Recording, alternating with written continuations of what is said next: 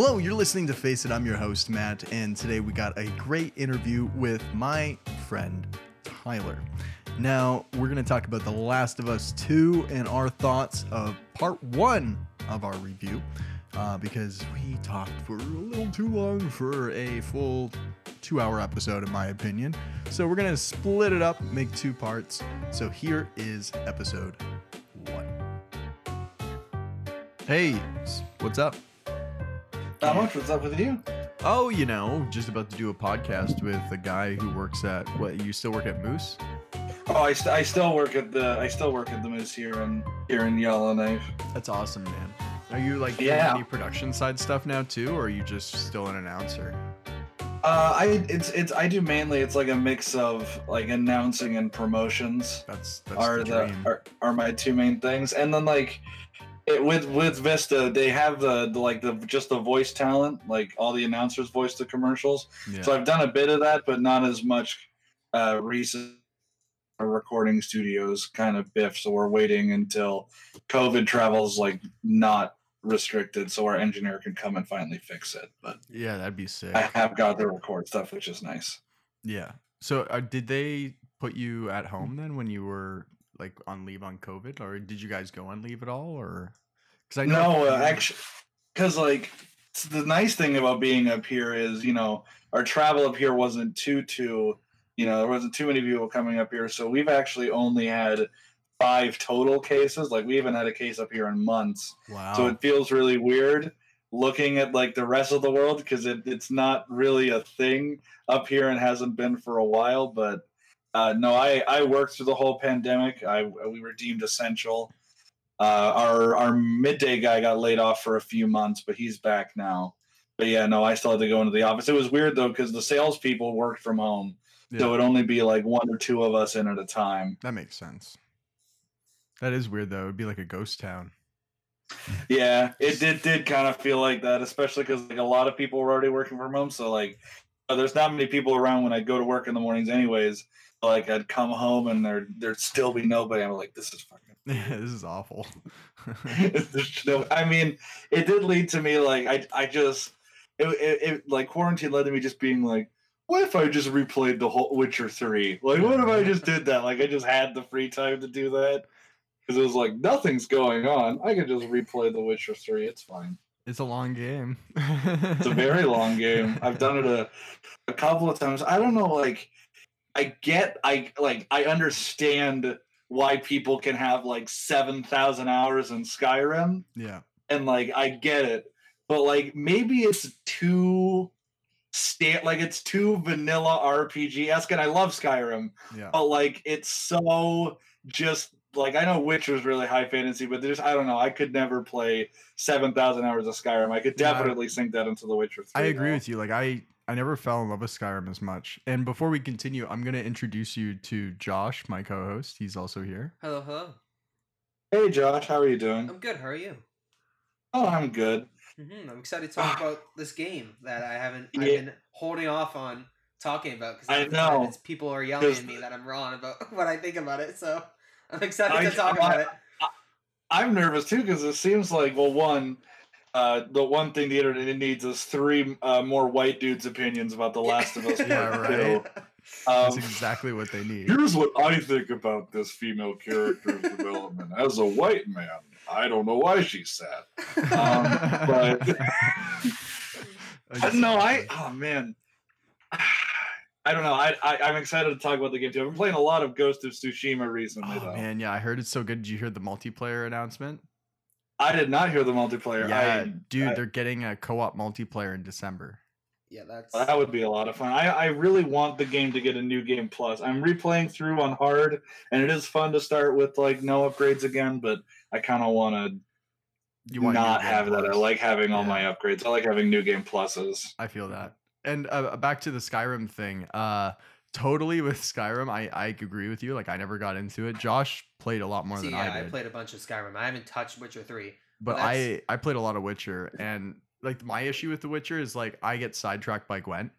So I'll be I'll be like, running into a quest or whatever, and then like someone will be like, "Oh, would you like to play Gwent?" And you're like, yes, please. Yes, please. And then I'll like That's the lose 5 times. I'll be totally honest. Unlike every other Witcher player, I've maybe played like 3 games of Gwent in like my 3 playthroughs. I get it. I get why people like it. I get why there's its own standalone game. Yeah. But I just like card games and me. It's like Caravan and Fallout New Vegas. I'm just very opposed.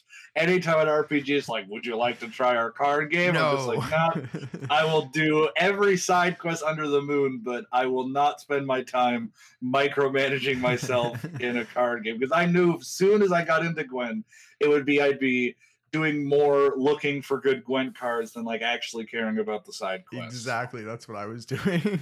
Yeah, card games is like the one thing I'm surprised Assassin's Creed hasn't done yet. Like they like to add all these new features, but they've never had their own card game, which I give them props for that. They've always had like these checkers or something you could play. Like I remember. Assassin's Creed 3 had like checkers and that. Yeah, but like, why would you also do that? Why would I play checkers in a $60 game where I can assassinate people? Yeah, exactly. You can just play it on your PC. It's like PC. Golf in GTA 5. I don't know if anybody's played like a full game of golf in Grand Theft Auto 5. I have. This guy made me. As a joke, yeah. He was like, let's go golfing. He like pulled up to my apartment and was like, let's go golfing. And I'm like, what?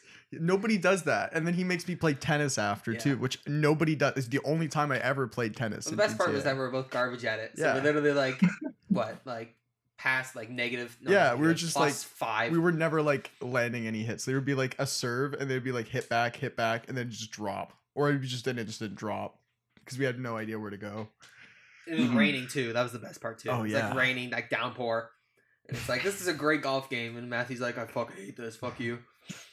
I was thinking when we were talking about like The Last of Us, I was thinking earlier today, it's like it's weird to me that the PS4's life cycle is almost over. Like PS5 comes out in December.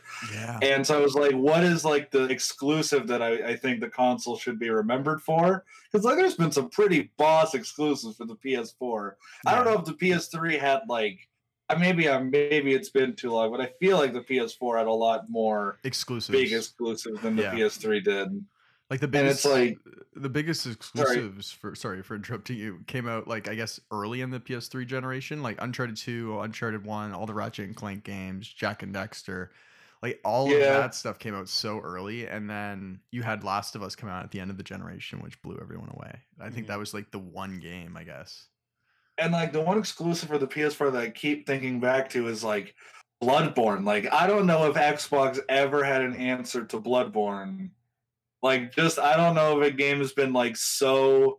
Like, I don't know, you could say what you want about Souls-likes and the difficulties in that, but I don't know if a game's been so into its own art style than Bloodborne. Like, I think everything in the game is complementing or in some ways working towards making the art style and, like, the presentation cooler. And like... They don't even tell a story with the characters, but they do at the same time. Like, I discovered so many things about Bloodborne without, like really, because there's no story, like there's no like overarching like, no, it's just kind of like go kill monsters, and there's like a moon thing happening maybe, but then you start to relate to these vampire characters and all of these like clans and stuff, and you're like, oh, this is cool. And then you run into other players in the same clan and you feel this relationship with them now, and it's just like, oh yeah, like there's other people which is the same thing. I've been stuck which is interesting because like Sekiro, which is another FromSoft game on the PS4,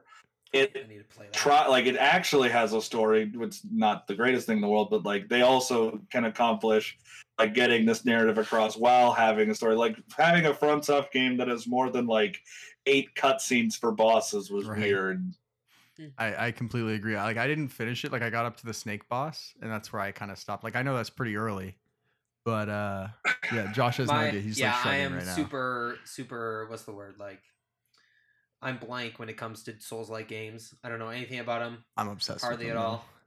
been stuck in Yharnam, like the first city in Bloodborne. I would for, check like, years. out the Vatty Video YouTube channel. He talks about the lore. That's pretty fun. Oh, okay. And you can at least appreciate.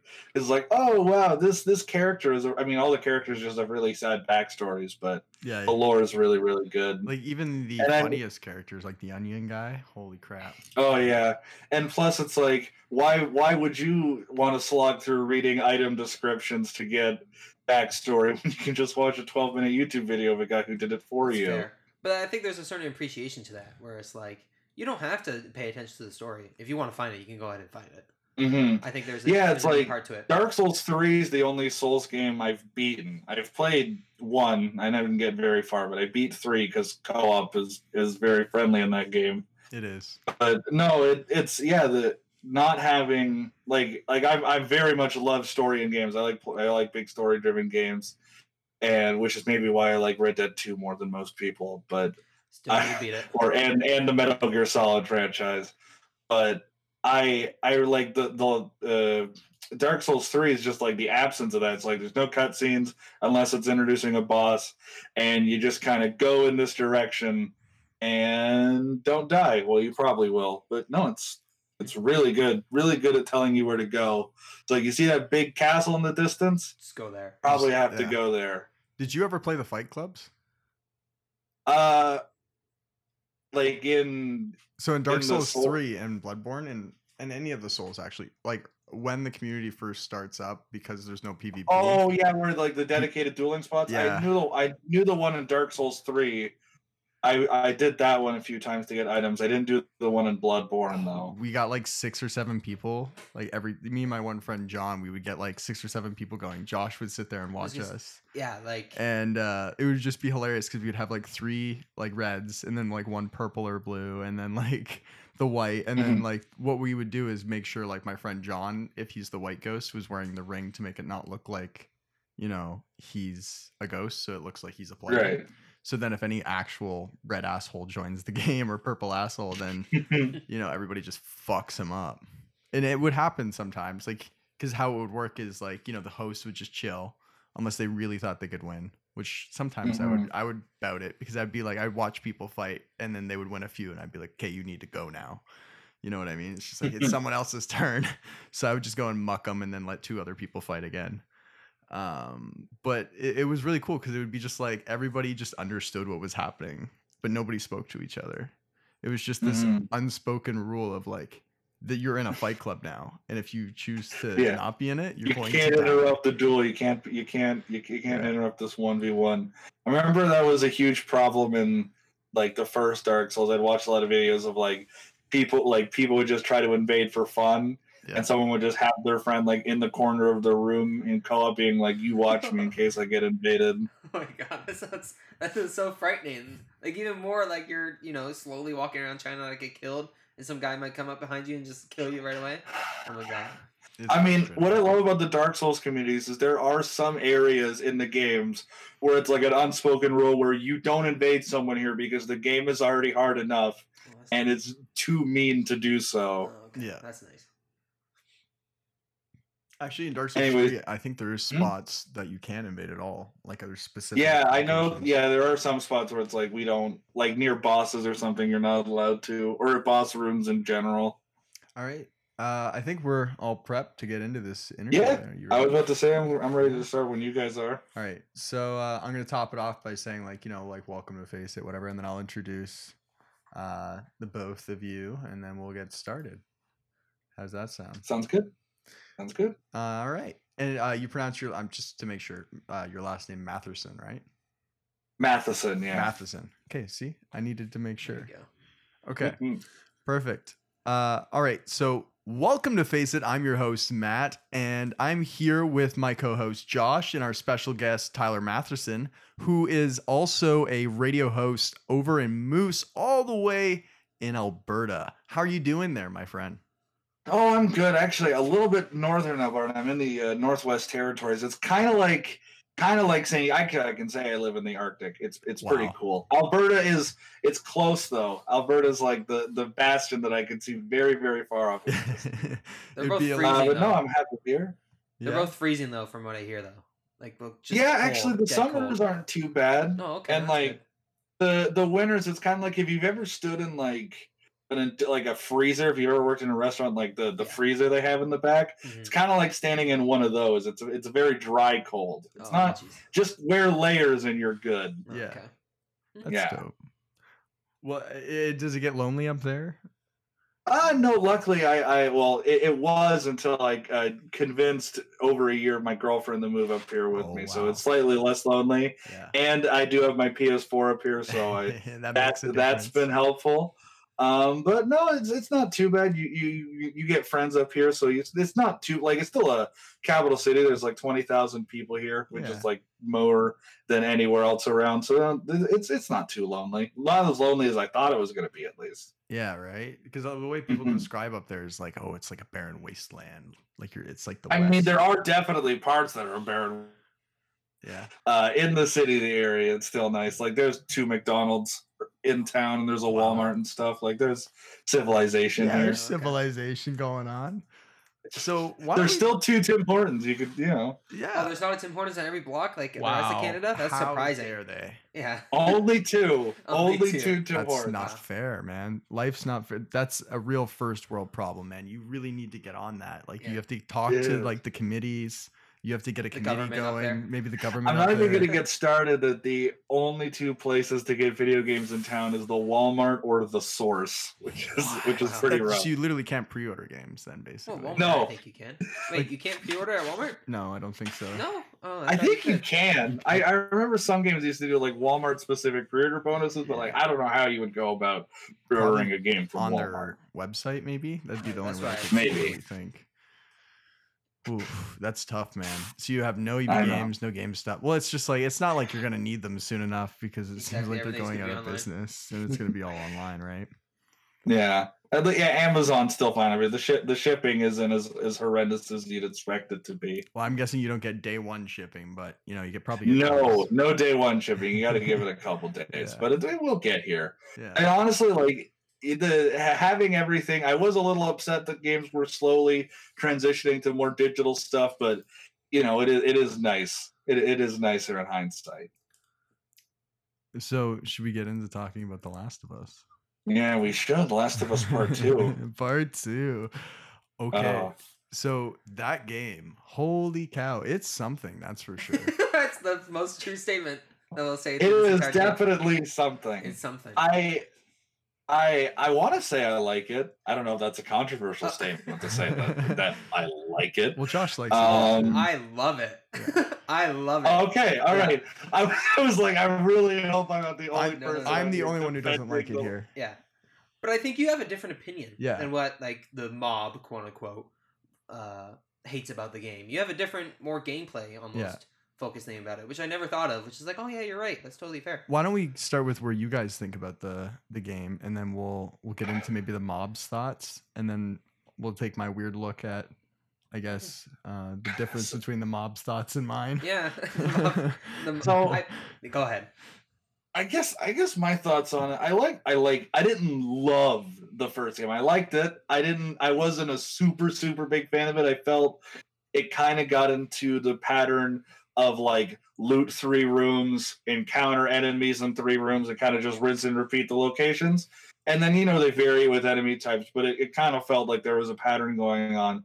And I felt like the second game really mixed that up a bit.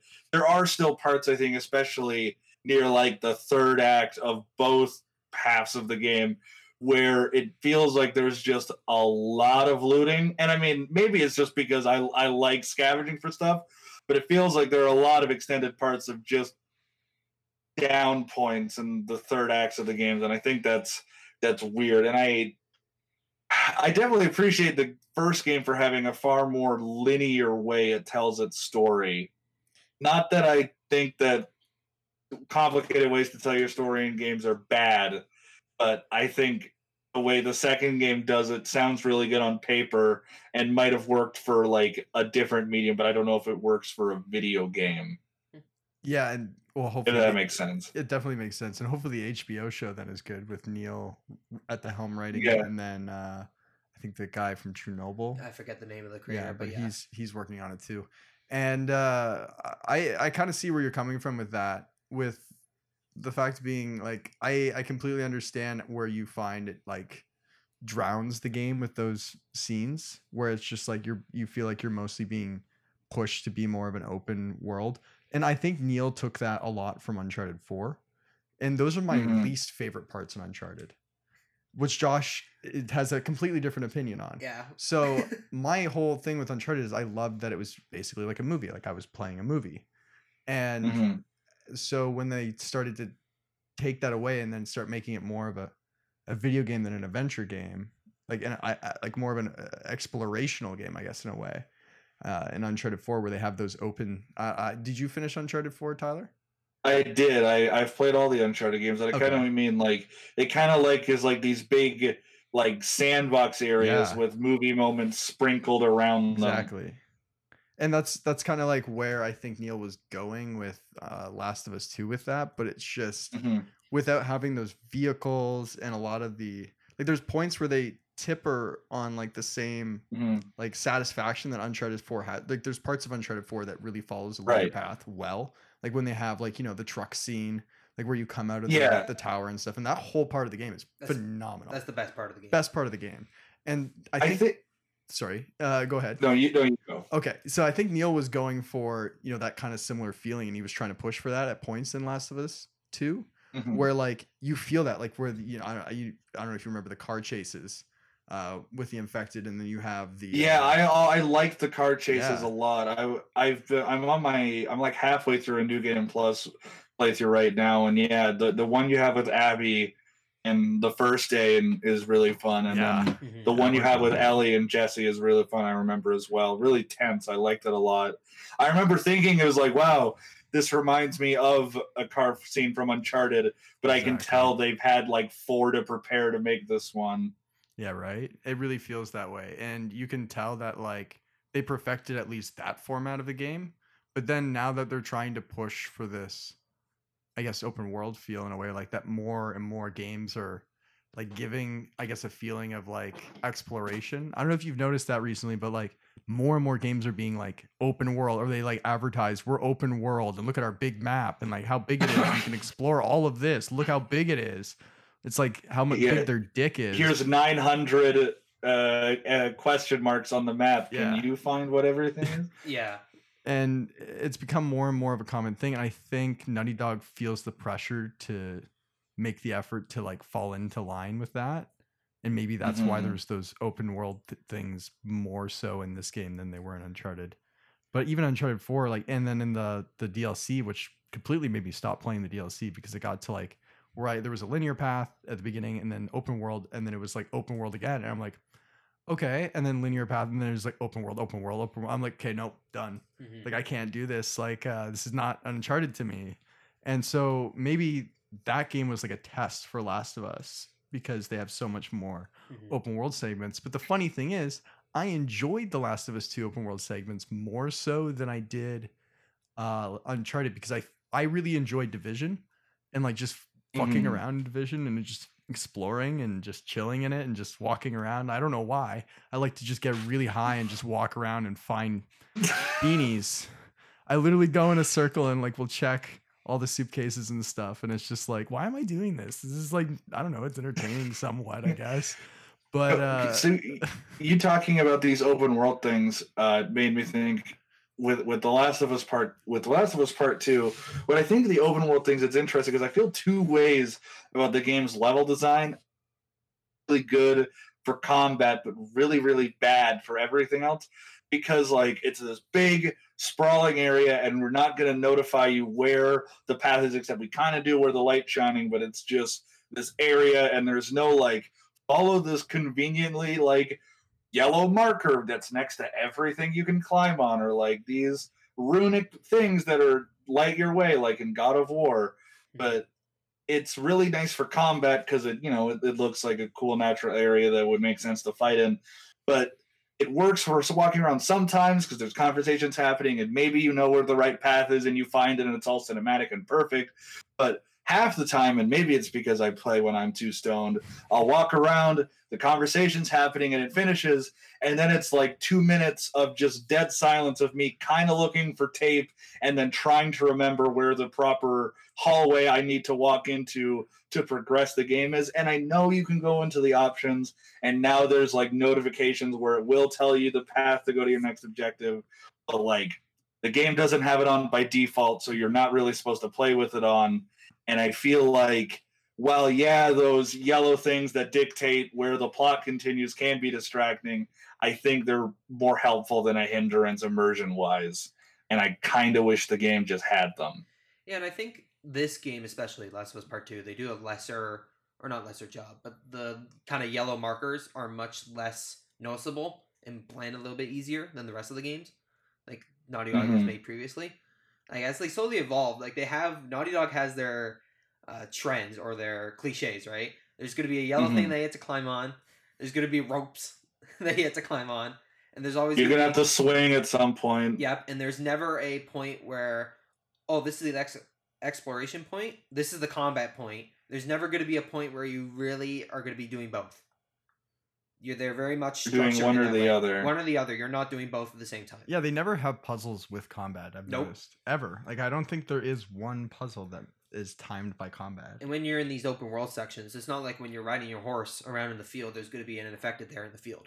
That's never going to happen. Which I really wish I feel like it would have made downtown Seattle a little bit more interesting if like it were just like in that big open field that you can ride through. What if there was just like 8 clickers like roaming about it? I don't know. I mean, like why aren't there infected around and about? I hate to be this nitpicker with my bow tie. I'm gonna fasten it up as I nitpick you, but they are very much like hidden dwellers, right? They absorb moisture. They're fungus, so they don't want to be in an open field. But I do agree that would be so cool seeing like a horde of zombies just going through a field. And you have to avoid it? Maybe that's just me who's played Days Gone and is thinking like, oh man, what if every zombie game was like Days Gone? That would be cool. My other thought would be like maybe if there was like enemies riding horses in the field, that would be cool. Like enemies start chasing you in the field on horses. I feel like they didn't. The fact that the Scars have horses, I feel like that wasn't taken advantage of enough. Like, it was only used in the chase scenes just to make sure they are able to catch up to the truck. You know what I mean? Or the moving vehicle.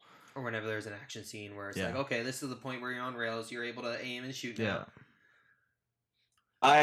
Switching to the gameplay, I don't know if you guys have played it, but I definitely feel like someone who developed the like stealth combat sections played a lot of Metal Gear Solid 5. Like they must have played it a bunch. I played it because I get some big Phantom Pain vibes to how this gameplay feels. I played it like down to like how you crawl, how you can like shoot from the prone position.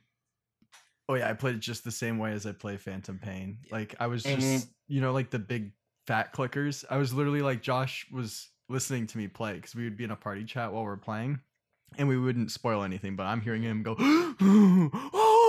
like making noises and stuff. I'm like, what? And he's like, no, I can't tell you. I can tell you, yeah. I was like a little bit ahead of him, like maybe like an hour. I'm like, and it's like, what's happening? And then it would be like a delay, an hour delay, and then I'm like, and then he's like, yeah, you're there now.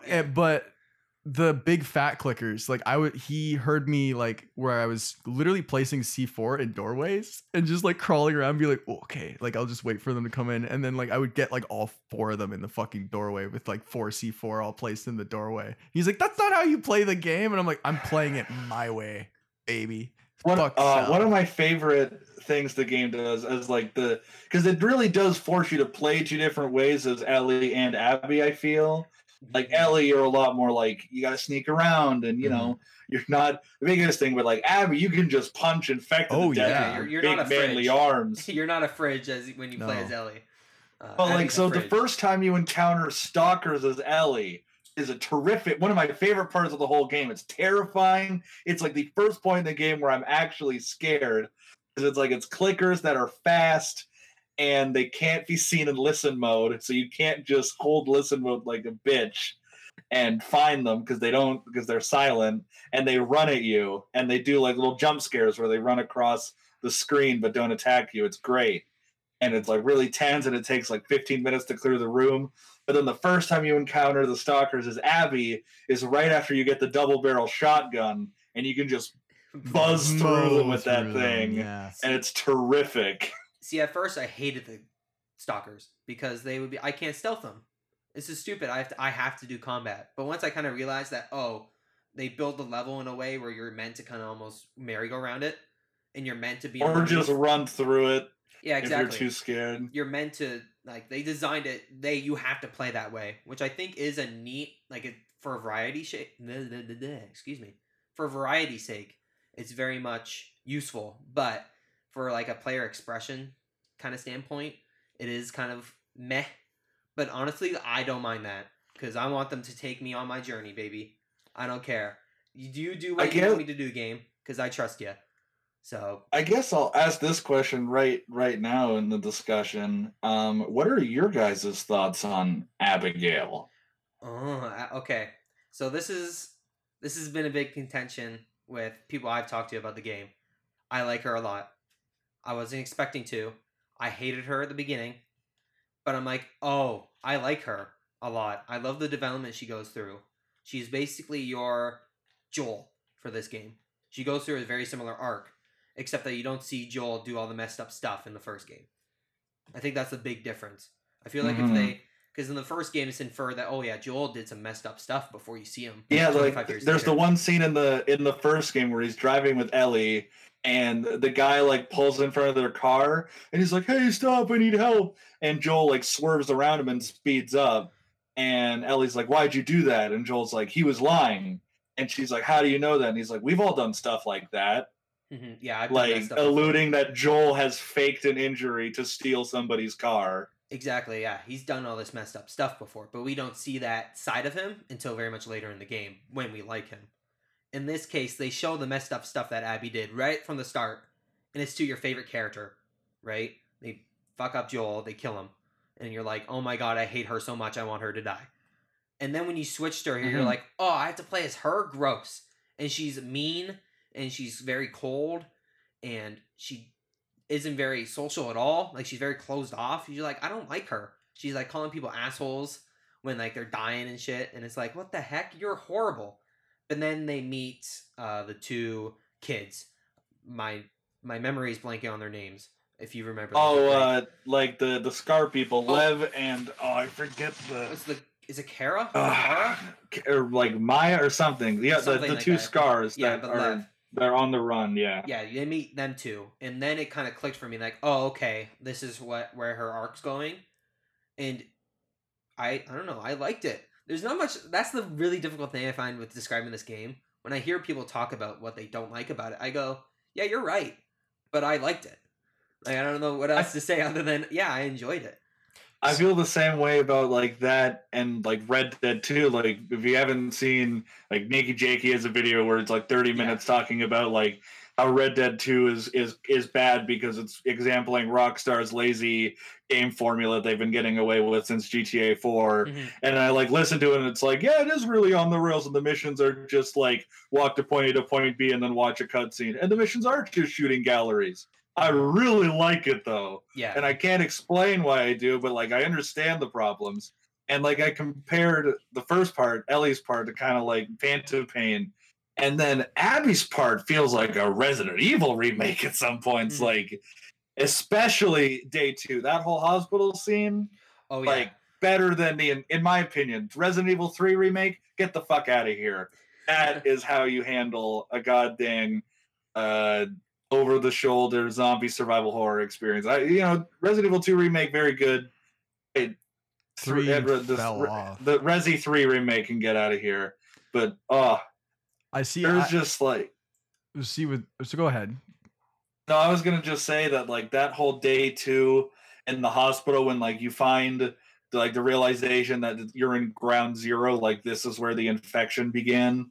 And then, the slow reveal of the Rat King, the big bossy fight at the end, and that whole fight is like just incredible. It's a stalker and a blooder at the same time. It's awesome. It's a pretty scary fight when you first walk into it. It's tense, and it's like, I'm going to die. I'm going to run out of ammo, which is like the most You just immediately throw your Yeah. entire flamethrower ammo in its face. Yeah, exactly. It's And then like, when it's not throw dead all the after that, you're like, what the Molotovs. fuck do I do? Just chuck all the Molotovs. that's exactly. You're Chuck like, all the C4. yeah, you're anxious. You're like, oh no, I'm gonna run out of ammo. I'm gonna have to use my semi-automatic rifle. I don't want to use that against this guy. Nobody wants to use the Right? semi.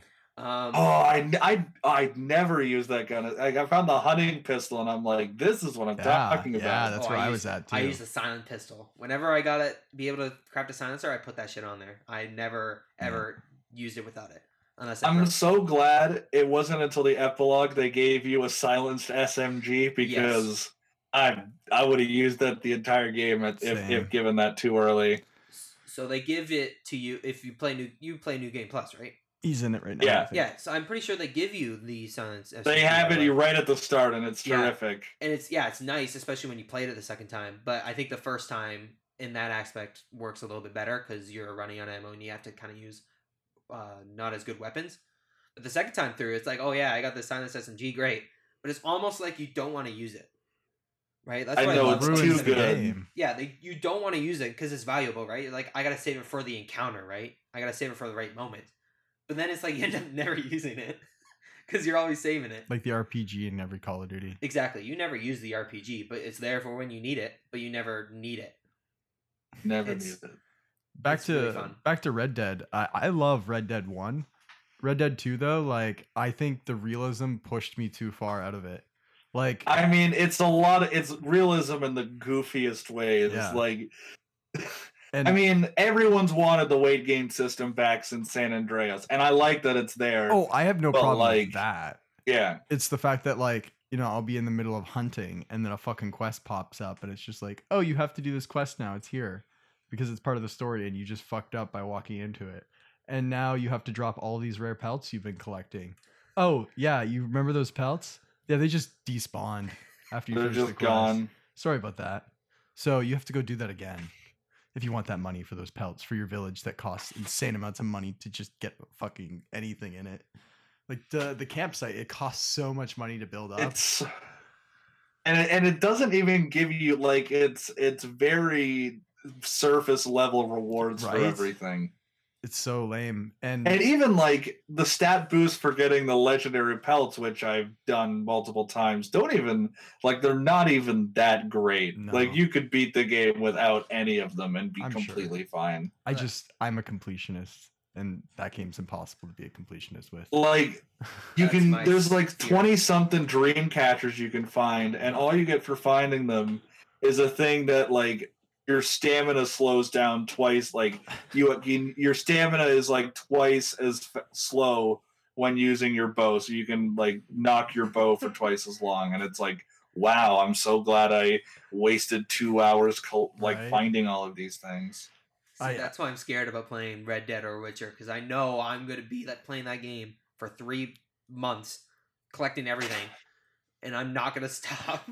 Then I definitely went to the multiplayer when the multiplayer came out. I was like, oh, this is going to be great. I loved Red Dead 1 multiplayer. Josh and I had a great time. We would take over bases with like the whole server, and then like everybody's fighting. Me. It was like King of the Hill. Like we would take over like a base, and then everybody fought for the base with their like posses or whatever. And then I go into Red Dead 2 and I spawn in, and I'm instantly getting killed out of the horse carriage place. You know, I'm pulling out my horse. I feel like the multiplayer in Red Dead 1 was a lot more fun. Yeah, like, and the hackers are just not in control in Red Dead 2 at all. Like they're just fucking wild. Like I don't even know if Rockstar like gives a crap at this point, because their last big update already came. See, they won't care until GTA Online stops making them billions of dollars. Yeah. See, GTA Online though, how many hackers do you see nowadays on there? Hardly. That's yeah. Right. I mean, I barely use GTA Online. I'm not big into Rockstar's multiplayer platform. Level 352 here. You know, it's the dang reason we're not getting Bully 2. It can burn in hell for all I care. I know, it's my you're fault. one of those people. I would want a Bully 2 as well. Don't worry. I love Bully. I got the. Do you know how many Rockstar single player games haven't existed because GTA Online is doing Max so Payne well? 4. Yeah, why isn't there any single the single player DLC GTA 5 was supposed to get? It was supposed to be an Independence Day parody. Now, if you've talked to them about it, they're like, "What story DLC? What story DLC? We didn't mention that." It'd be hilarious if they come out for the PS5 version and be like, "Oh, look, the story expansion." You know, But the one that we GTA is always thought free, of. so maybe that's how they're gonna get you. They're gonna be like, Oh. yeah, GTA 5 is free, but then you have to buy the Oh. story expansion. It's $40. How do you know? I mean, Undead Nightmare was $40 to be fair. But that was worth it. Yeah. I mean, It was, and I we would don't know think if that that would be this worth one it. would be worth it too. Yeah. How do you know exactly what these hack companies are gonna do, Matthew? You're so good at like figuring out what like these companies are gonna do. You're like, oh yeah, that's what they're gonna do. It's so smart. Like I know that's perfect. If they don't do that, they're done. Well, then why else would they have announced it as free so early? Exactly. Because So now smart. everyone's like, oh, it's free. Yeah. So wait, what's it going to be free on, or is it? If Are they you just, buy a PS5, your PS5, I don't know if it's going to be pre-installed or you get a code, but they're saying that GTA 5 will be free for all PS5 owners. I mean, I like that, and it's like they don't need the money. It's like they literally yeah. can't do that. They just don't need the money. Mhm. So it's also incentive, I guess, because before a lot of people's complaints were, why is the new consoles never come with games? And so like I guess in a way it's like Sony's like, oh, here's a game that Yeah. you've owned for 20 years. Upscaling. And I mean, like they also announced that like certain PS4 games you'll like get the PS5 version like when you have your like I think Last of Us 2 is one. So if you have Last of Us 2 on your PS4, when you get your PS5, you'll have the PS5 version of Last of Us 2, so you don't have to. I have a friend, John, the one I mentioned before. He put on a tinfoil hat when he heard that and was like, I'm never buying a disc again. They're never going to let the discs go through. And I'm like, what the fuck is wrong with you, man? Did you just put your PS4 disc in the PS5? Yeah, He's and like, it goes- no, they won't do that. And I'm like, okay. So after he had heard they were going to allow the transfer, he has only bought exclusively digitally since. And I'm just like, oh, okay. I don't trust it. Yeah, he doesn't trust it at all. But then I'm like, dude, but like, what if the network ever shuts down? You lose all your fucking games, man. Yeah. You lose them all. Man, remember when PSN got hacked and Sony didn't tell anyone for 2 months? Yeah. Yeah. And it was down for what, like almost an entire year? It was down for like 6 weeks, and then they were like, yeah, we got like hacked and like 700,000 plus users' data is just like stolen. But like, we're working on it. Yeah. And then it wasn't up for like another 2 months after that. And then the response was like, here's 3 free games. Sorry. And there were everyone's games that were out Yo, for my like credit card got stolen, dude. 10 years too. I think they gave PlayStation Plus away for a month too. Yeah, something. Yeah. It's like, oh, great, thanks. Yeah. But Well, that was back before PlayStation Plus gave you free games. It was just like like multiplayer was still free for everyone. I don't even know what PlayStation Plus was for. I think it was just you for got- free games, I think. it was and then discounts on games.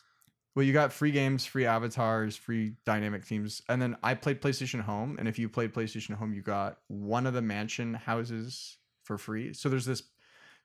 Like PS Home is a microtransaction. Oh man, Hit PS. fest. I had PS. So you have an It was- idea. I spent No one Xbox will never know the bliss of No. PlayStation. No, Home. anybody here who we owned an go. Xbox will never understand. But it's basically like a real life sim with like just where everything costs money. And so Mhm. they have the one house you can buy in parts called the mansion. And so if you own all the parts, you get like certain like exclusive rewards, and you can give your friends exclusive rewards and stuff like gold furniture and like stupid shit like that. And they gave away the garage for free. Oh hell yeah! So everybody got the garage if you had PlayStation Plus back Nice. then too. So it was just like, I oh remember- yeah, garage. I remember. I thought it was the coolest thing on PlayStation Home. I think it was for when Infamous 2 came out. They added a thing where you could do like graffiti on the walls, and I spent so much time doing that. That and And I was like, whoa. they had so many cool mini games. Like I don't know if you got into the In Dream stuff. Me and Josh got like super into that for a while, but it was like Easter eggs all over the game, and then like on the one main map itself, you could like do daily stuff there too. And it was just so insane. Some of the Easter egg stuff you had to do. You had to like go to this place on a certain day behind this painting, and then you have to like step on this thing, and then you got to like press all these buttons in a certain order, and then you'll get the achievement, but you won't know until you go back to the other place and check. And if you didn't get it, you got to go all the way back. One of you, I forget which one of you was saying about Red Dead 2 about like the realism was too much. I was It's saying, not- I think that, a game that does like the like minute that does busy work, I guess would be the word, better than Red Dead 2. Like Death Stranding, I don't know God, how it yeah. does it, but it makes numb, mindless bullshit fun. And I've described it. I think Death Stranding is the most game video game. Like everything about it is a game. Like walking, it's a game. You gotta make sure that your balance is right. Your packages are a game. Your baby battery that's on your chest constantly, that battery has to be charged. Yeah. And if it gets sad, you gotta shake your controller, but not too violently. Gotta shake it like you're shaking a baby, which is not violently at all. Or else it'll cry and the invisible monsters will come and get you, which is bad. So stupid. I haven't played the game. Like, oh my god, this sounds so stupid. So like a game, so imagine this. So someone needs you to get 80 kilograms of underwear to them. So you got to Tetris stack all the underwear boxes on your back before you can get on your cool future motorcycle to drive across a dystopian landscape as sad hipster music plays, and also your Norman Reedus. I don't know if this was clear like beforehand. And then there's also a Conan. Conan's in the game for no reason. Conan O'Brien is in the game as a cosplayer. Yeah. Film director Nicholas Winding Refn is also in the game. I heard about that. Lends his likeness. Nice. So does Guillermo del Toro. Yeah. They're all like in this weird friend group. Me and Josh always talk about like how Hollywood has these like cliques. And like that's that's the weird clique. Yeah, the weirdo hipster clique. Yeah, it's like Mads Mikkelsen, Guillermo del Toro, and Hideo Kojima. Yeah, exactly. Oh man, back to Abby though. Sorry for why do you? Yeah, sorry. What a derail. Yeah, Matthew, why do you hate Abby? Why do I hate her so much? Because she reminds me so much of a UFC fighter that everybody knows. Her design is literally the same, and then like. Wait, are we speaking of Ronda. The rowdy one herself? Yeah. Okay. Doesn't she look like her though? Okay, you can't tell me she doesn't. Okay, I mean, people made that complaint about Ellie back in 2013, looking like Ellen Page. I liked Ellen Page though. Yeah. Well, okay. Well, that's no excuse. I think if Abby was blonde, it would be like dead on. Yeah. And I know she's kind of supposed to look like her voice actress. Yeah, it's true too. She's also modeled off like an Asian bodybuilder I've like seen on Twitter people talk about. But no, she does look like Ronda Rousey. I can see that. And like Ronda isn't the most likable person in the world, so I can see why that might be a detractor. But I can look past the fact she. You can look past the fact of how she looks for sure, and I don't judge a book by its cover for sure. So that was my first thing. I was just like, okay, I can't judge this book by its cover. And me, Josh, and a few other people had been debating when Joel's death was going to happen because we all had assumed prior to the game's release, like, yes, Joel is going to die. We just don't know when. And so when it happened, I was just like, oh, okay, yeah, all right, it's happening. And then she fucking just smashes his face in, and I'm like, I instantly hate this bitch. Like 4 hours in, it's like, oh, this prologue's going nice. Oh man, Joel and Ellie aren't really talking. Yeah. Oh, we're gonna go watch that movie tonight. That's gonna be cool. Yeah. Oh fuck. Yeah. And then you play as her, and I was okay with it up until right when you get to the point where Ellie and her have their confrontation once again, where in the theater, and I was just like, this is fucking stupid, because if the whole, like, I understand what Neil is going for. I get Neil wants to create this cycle and make people understand that, yes, cycle of revenge is wrong. And the moral of the story is revenge isn't always the answer. But do I agree with the path that he goes with that? Because in human traits, in real human people, outside of film, outside of all that, they would have just fucking killed Ellie. I feel like Abby's character in real life, if she was a real life person, not written by Neil, not with compassion, because Neil writes with this depressed compassion that he has towards his characters, no matter who they are, even the villains. Like even in the first game, the pedophile dude, David. He wrote him with, such a remote way to look at the character. Like you instantly at first were like sus of him, and then you instantly liked him, and then you instantly fucking hated him. And it's done so well by Nolan North, and you have no idea it's Nolan North either. I don't know if you knew that, Tyler. Yeah, the David guy is Nolan North. I mean, every Nolan North character sounds a little bit like him. It's like the Troy Baker effect too. Like I know he sounds different as Joel, but I can't not hear like Booker DeWitt, Higgs from Death Stranding, and every other character he's played. Yeah, Joker from Arkham Origins. Yeah, but I don't know, Abby then. Just as a character, like Josh was saying, like how she's an asshole and just calling people asshole and like just being overly like unpleasant as a character. Like I don't want to play her. I don't like her. Like everything she's doing are things that I don't like. And then when they would go back to the flashbacks, I'd be like, I don't care. I just don't want to do this. And then I was telling Josh while they're happening, I'm like, I hate these flashbacks. Yeah. Like the whole thing with the zebra or the deer or what? It's a zebra, right? Correct. Yeah. I was just like, this is so fucking boring. Can I get back to like what I was doing before? The Ellie stuff. Can I get back to the Ellie stuff? Like I was having a lot of fun just mowing down these guys. And just... I think I agree with that. I think an issue with that is like I've brought it up earlier how the game presents its narrative differently. I think if they just, and I know maybe it would be bad if they like stacked the flashbacks back to back, but I really feel like if we did like day one Ellie, day one Abby, and that's how the story was told, and then you have the flashbacks still where they're supposed to be, I think maybe people don't hate Abby and the story as much because it feels like, you know, the tension gets really, really big as Ellie, and then whoop, we're back 3 days, and it's like, what the fuck? Well, exactly. I want to know what happened in that confrontation. What, I got to play another 20 hours of game to find out? God damn it. And that's what like, and then there's another 20 hours of game after that, right? And that's what threw me through a loop was like I had gotten to the ship with Abby, and Josh was in the party chat with me, and I was just like, dude, I'm not doing this anymore. And he's like, what do you mean? I'm like, I'm done. Like, I just don't care anymore. And I'm just like, no, just give it a chance. Trust me, it gets better. Trust me. No, I was just like, no, like it's just so dumb. Like the whole process of Abby going to the zoo or whatever, or the aquarium, and then at the fact being that like you've already seen Ellie. You know, I don't want to spoil what happens there, but I don't know how much we've really spoiled in this podcast. Well, do we want to put it? Well, wait. We said Joel dies already. That's like whatever though. No, but that is a big spoiler. Okay. Well, so we should just continue. It's fine. Okay. Yeah. Well, two characters who are important to Abby's characteristics. So her past, I guess, boyfriend, fiance, Owen, and his current girlfriend who is having a baby. And that scene where Ellie kills both of them and has the mental breakdown, I was just like, okay, so that happened. And then it feels like it's only just purposely there to add to make it so Abby has reason to go there.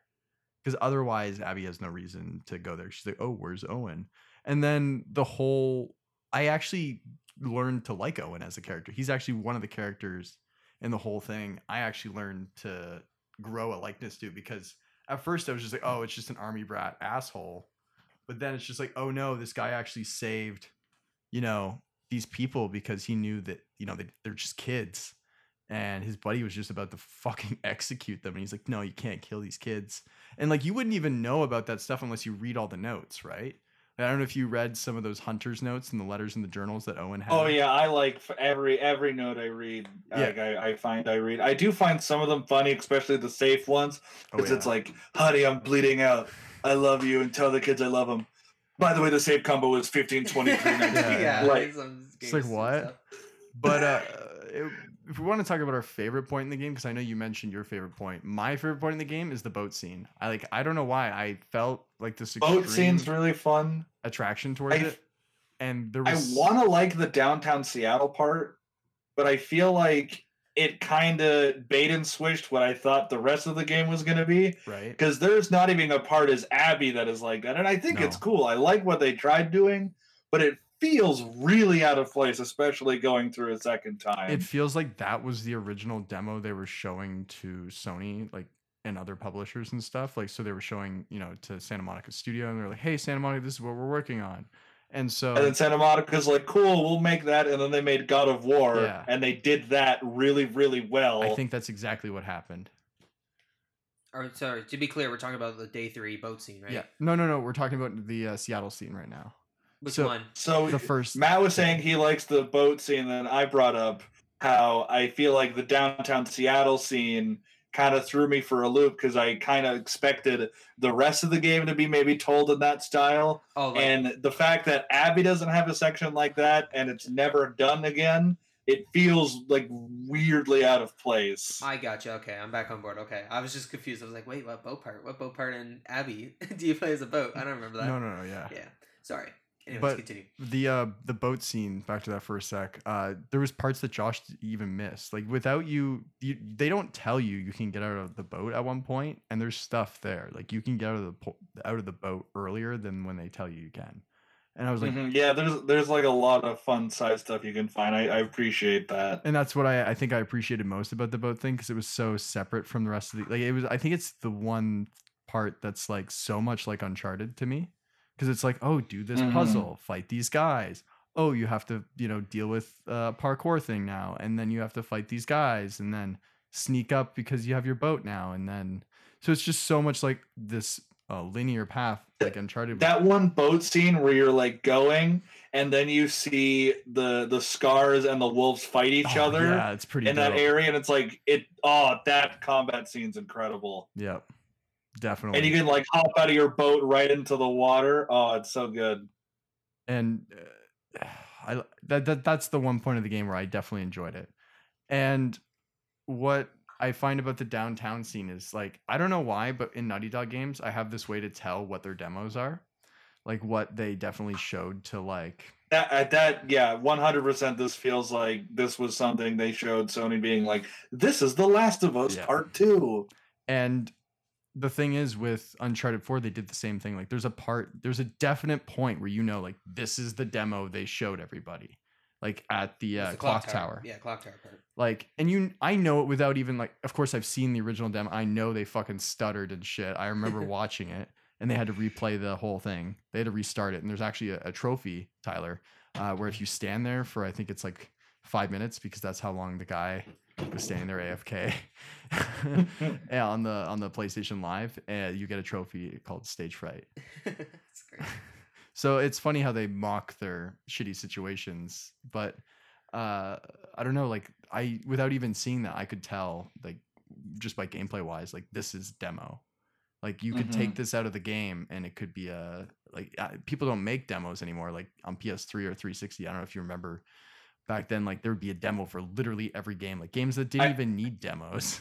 A super recent example I can think of is in Detroit Become Human, the first level in the game where you play as Connor, and like have to defuse the hostage situation, like very, very much like, here's everything you'll be able to do in the game, but condensed in the one level. And I'm actually, so you get a good idea. I'm pretty sure that's the one I played at Fan Expo. Like that's the part. Yeah. Because I haven't played the game, but I do remember a part with Connor in it, and they're being able to explore every ability in the game. I mean, it's definitely the best treatment of women of any David Cage game, and that's saying something. Right. There's no naked showers. No, actually, fun fact: Detroit Become Human is the only David Cage game to not feature a rape scene. I never thought about that, because Heavy Rain has one. Yeah, right, and Broken Souls Beyond has one. Yeah, Indigo has one. Yeah. Jesus. Oh man, what an artist! What I'm so glad he is in the game industry still. Right. I enjoyed Detroit Become Human, but I haven't played it. I like the games. I like the developers that work under David Cage. I don't know if I like David Cage. See, dude, he's pretentious. I like the people who he works with. I don't like him. He's like, I'm an artist. I wrote all the meaning. Don't you understand that androids mean racism? And I'm like, yes, I get it. We all get it. Yeah. And I put them in camps, and they have to ride on the back of the bus. Yeah, it's like, why don't you just make a game about racism? Because he's a white man. No, it's smart. Don't you get it? They're androids, but they're like black people. Don't you get it? Yeah. It's so pretentious, but I like it for what it is. So, what's your favorite part of The Last of Us 2, Josh? See, this is actually a hard choice. Yeah. Because I like I said, I love the game. Honestly, probably you're gonna hate me. Probably the Abby part, day 3, when you're fighting, when you go to the island, and it becomes like Lev. Rambo 2. Yeah, that's probably my favorite part. And you battle like the one guy at the very end, and you like stab his eye, and you like rip out his like throat, and the blood goes all over you. I literally gagged. Like when I'm watching that part, like you stab his eye, and he's like, "Oh no, you rip open his like jaw or something." and it's like Yeah, leaning all over you. the other part in that day where it's like they showed it as like a very early like cutscene demo where it's like the 5 minute of Abby getting hung and it's just like That the part's great. one tracking shot and it melds into gameplay perfectly as you can like beat a stalker to death with a hammer. Oh, Yeah, I like that's probably very my well favorite. done. Yeah, that's probably my favorite part. I think another really cool part about the game, speaking about that, is like how I don't know if you guys notice this, the NPCs when you kill certain ones, they'll like They call get out their name. upset and they'll call out their name and be like, It's- no, like that person died. Some people don't like that. They're like, that's corny. That I'm is the like, no, best I think it's feature. really cool that if I blow up somebody with a bomb, I just hear Tanner, Yeah. like just off in the distance. Yeah, you kill a dog and you find out its name and like, well, great. Now I'm gonna always remember that Emily was the dog's name Yeah. that I killed, and then Cindy called it out. Yeah. Like I'm never gonna It forget was that. so sad. That's Yeah. my biggest love for the game is I feel like everything is under the theme of, I guess it is kind of pretentious, but revenge is bad in a way. It's making you regret every single thing you're doing. So as you're killing people, they're calling out their name. It's like really, really brutal. Every time you grab someone by the throat, and then it's like, and then all the blood spurts out, and it's like, oh my god, that's so brutal. In the beginning, you're like, oh my god, what the heck happened? It's like there's a lot of moments in the game, and it kind of reminds me of like if any of you played Spec Ops: The Line at all. We both have, yes. So like again, spoilers for a however many year old game. It's like a The white 13-year-old phosphorus game. scene. Yeah. There's a lot of scenes that like in the last of the two that kind of remind me of the white phosphorus scene, and there's a meme that I'm going to try to sum up that explains it perfectly, where it's like you do a bad, like a game makes you do a bad thing, and then the bottom image is how could you, the player, do this?